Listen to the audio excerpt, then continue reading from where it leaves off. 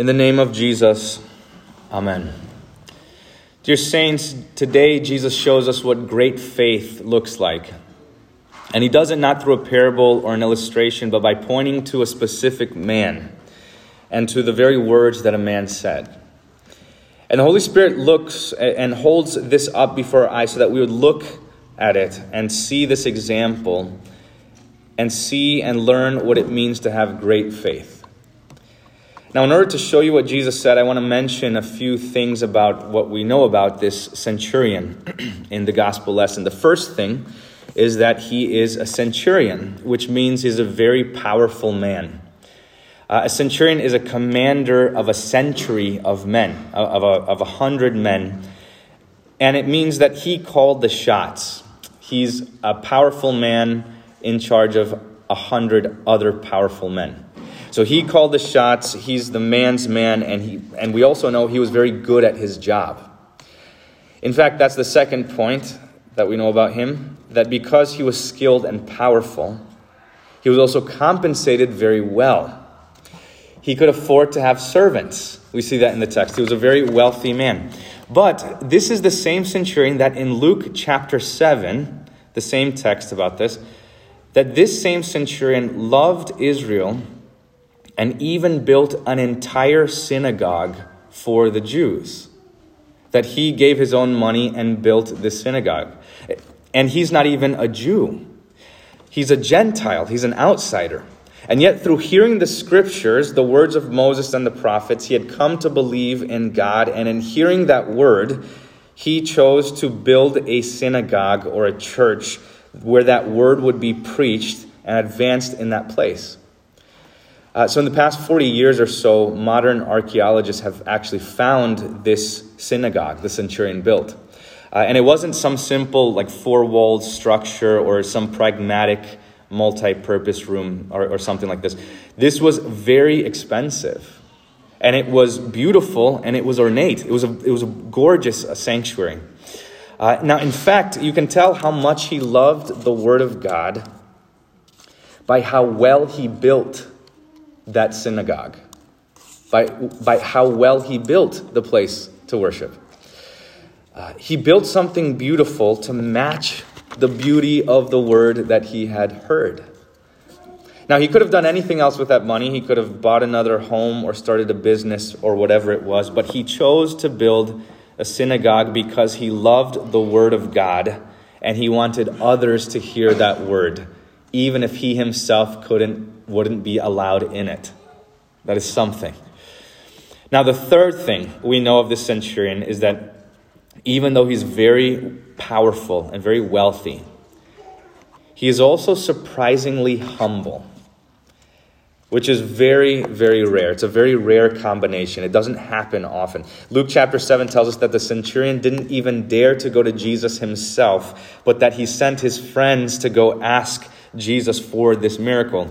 So Jesus went, and when the centurion saw him, he said this.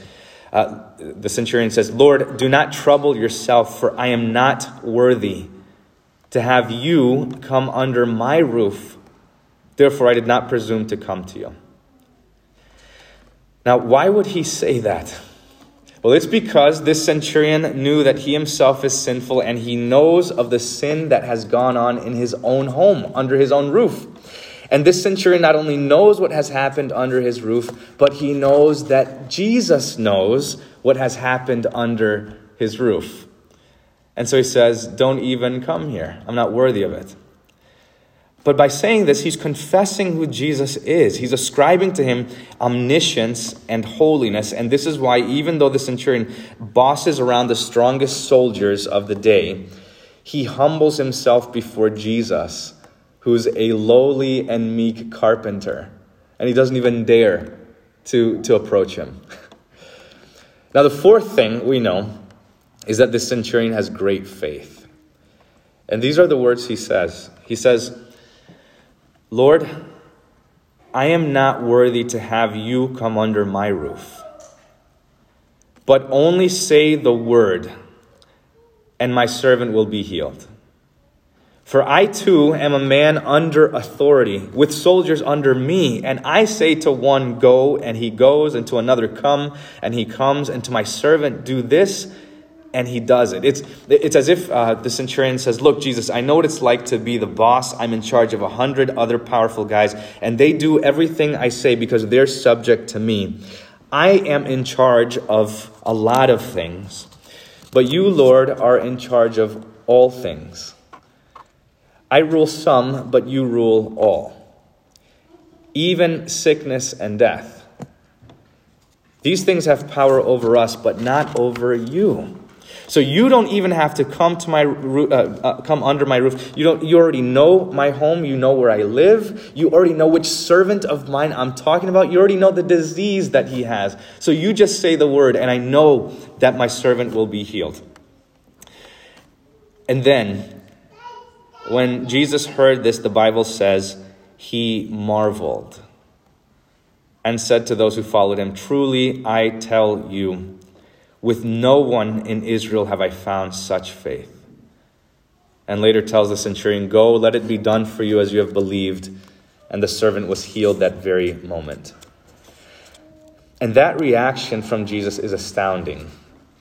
Every time the word marvel is used in the scriptures, it speaks of people's reaction to Jesus. But in this text, it's talking about Jesus' reaction to a person. And in fact, Jesus, in the scriptures, Jesus, what we know of, only marveled twice. He only had this reaction twice. And the first time was when he went to Nazareth and was rejected by the people. And the scripture says he marveled at their unbelief. He marveled at how unbelieving they were. But the other time is today, and it's the only time Jesus marvels in a positive way. He marvels at the man's faith, at his belief. Jesus had seen great faith before, but this is the only time it says that he has this reaction to it. He marvels at it. So why is that? What is it about the man's faith that astonished Jesus? Well, it's this. This man, this centurion, relied on Jesus' word alone and nothing else. That's all he needed was the word. He didn't need proof or a sign or a wonder. He didn't need to see the miracle with his own eyes. He didn't even need Jesus there. He didn't need him in the same room as him. He didn't need to go and verify that the servant was better or run tests or get any sort of verification. The man believed in Jesus before Jesus spoke. He said his word is powerful before I even hear or heard what he says. And he trusted in the power of Jesus before Jesus even said that word. Okay, now this is where I think we can learn quite a bit from the centurion. What I've seen is this, through my short years as a pastor, is that some Christians today do indeed have faith in Jesus by the Lord's word. They believe in Jesus through the word of God, but they don't have faith in the Lord's word alone. That some people, on the other hand, also rely upon the word of God and their feelings in addition to it. And there's a second group. There are some Christians who rely upon the word of God and their good works or their obedience, their life, in addition to the word of God. Now, there are other things I can add to the list, but in my experience, these are the two most common things. People will take the word of God and say, I believe God's word, but I'm going to add my feelings to it. Or I believe the word of God, and I'm going to add my behavior to it. And then I'll see what comes of it. Those who mix in their feelings with the word of God turn their faith into something very unstable and shaky, something very weak and fragile. They're like a reed shaken in the wind. So if they happen to feel peace and rest and courage and joy and a cheerful heart, and then when they feel that, then they conclude, yes, the word of God is true. My sins are really forgiven. I really am a child of God. And they think the word of God says one thing and my feelings are confirming it. They're in alignment with it. Therefore, it must be true. And then they go on their way feeling those things, feeling that God loves them. But you know how feelings are. That they change every 5 minutes. They're going to change within the hour. By the end of the day today, they will have changed. And then what happens? And you feel bad, and you feel apathy, and indifference, and depression, and guilt, and shame, and loneliness. Then you begin to wonder if you were ever a Christian to begin with. And you wonder if you really have true faith or not. And you think, now that I am in this deep melancholy and this awful state, I must have fallen away from the faith, and it just aggravates the situation. And so for these people, when their feelings change, they think God has changed. So they think maybe the Lord is distant from me. Maybe it's all a farce. Maybe he's angry with me and punishing me for something I did or said. And at this point, this is when they will stop listening to the word of God and fall away. Now, you see the problem. We have got to be strong in this regard when it comes to our feelings. We have to be realistic and honest and govern our life in such a way that we know the truth. Look, as a Christian, you're going to have some great and exciting and beautiful days in your life. And as a Christian, you're going to have some awful and boring and ugly days in your life. You will have days full of cheer and days full of sorrow. And it's for this reason that we don't mix our feelings, our emotions with the Word of God. We don't look to our feelings or our heart or emotions for confirmation of what God said. To say, is this true? Do I feel it? We look to the words, Lord, alone and to nothing else. That's it. We know that feelings come and go, and most of the time, the majority of the time, they're going to lead us astray. But the word of the Lord endures forever. That's not just a slogan or a tagline. That is truth. The word is true regardless of how you feel. What the Lord says is true regardless of your emotion. All right, now, about those who mix their good works and piety with the Word of God. Now, these don't look to their emotion for confirmation, but they will look to their own behavior for confirmation that God's Word is true. So what they'll do is they'll mix their life, their conduct with the Word of God. And they think, look, I have been diligent in my prayers. I pray often. I have a set schedule. I do devotions every day. I read God's Word. I'm controlling my impulses, my outbursts, and they're doing fine. And then they think, yes, the Word is true. What God says of me is true. I really am a child of God because I see it. It's tangible. It's in my life. And then it's not long before their commitments falter and fail. And their prayer streak ends. And they stop reading the Bible as frequently as they once did. And they feel a spiritual laziness take over their body, and their flesh betrays them, and they wander off into all sorts of lawless deeds, and they can't control their hearts or their hands anymore, and they become greedy or adulterous or angry and covetous and disappointed. And they think this when they fall into sin. They think, what kind of person am I? What am I doing here? Maybe I'm not the child of God that God calls me. Maybe he's not my father. Maybe I never was. Maybe I'm not a Christian. And what these people have done is they've mixed their own behavior with the word of God, with their belief. And they think that God's word of forgiveness is true when they can see the fruit of it in their own actions and their life.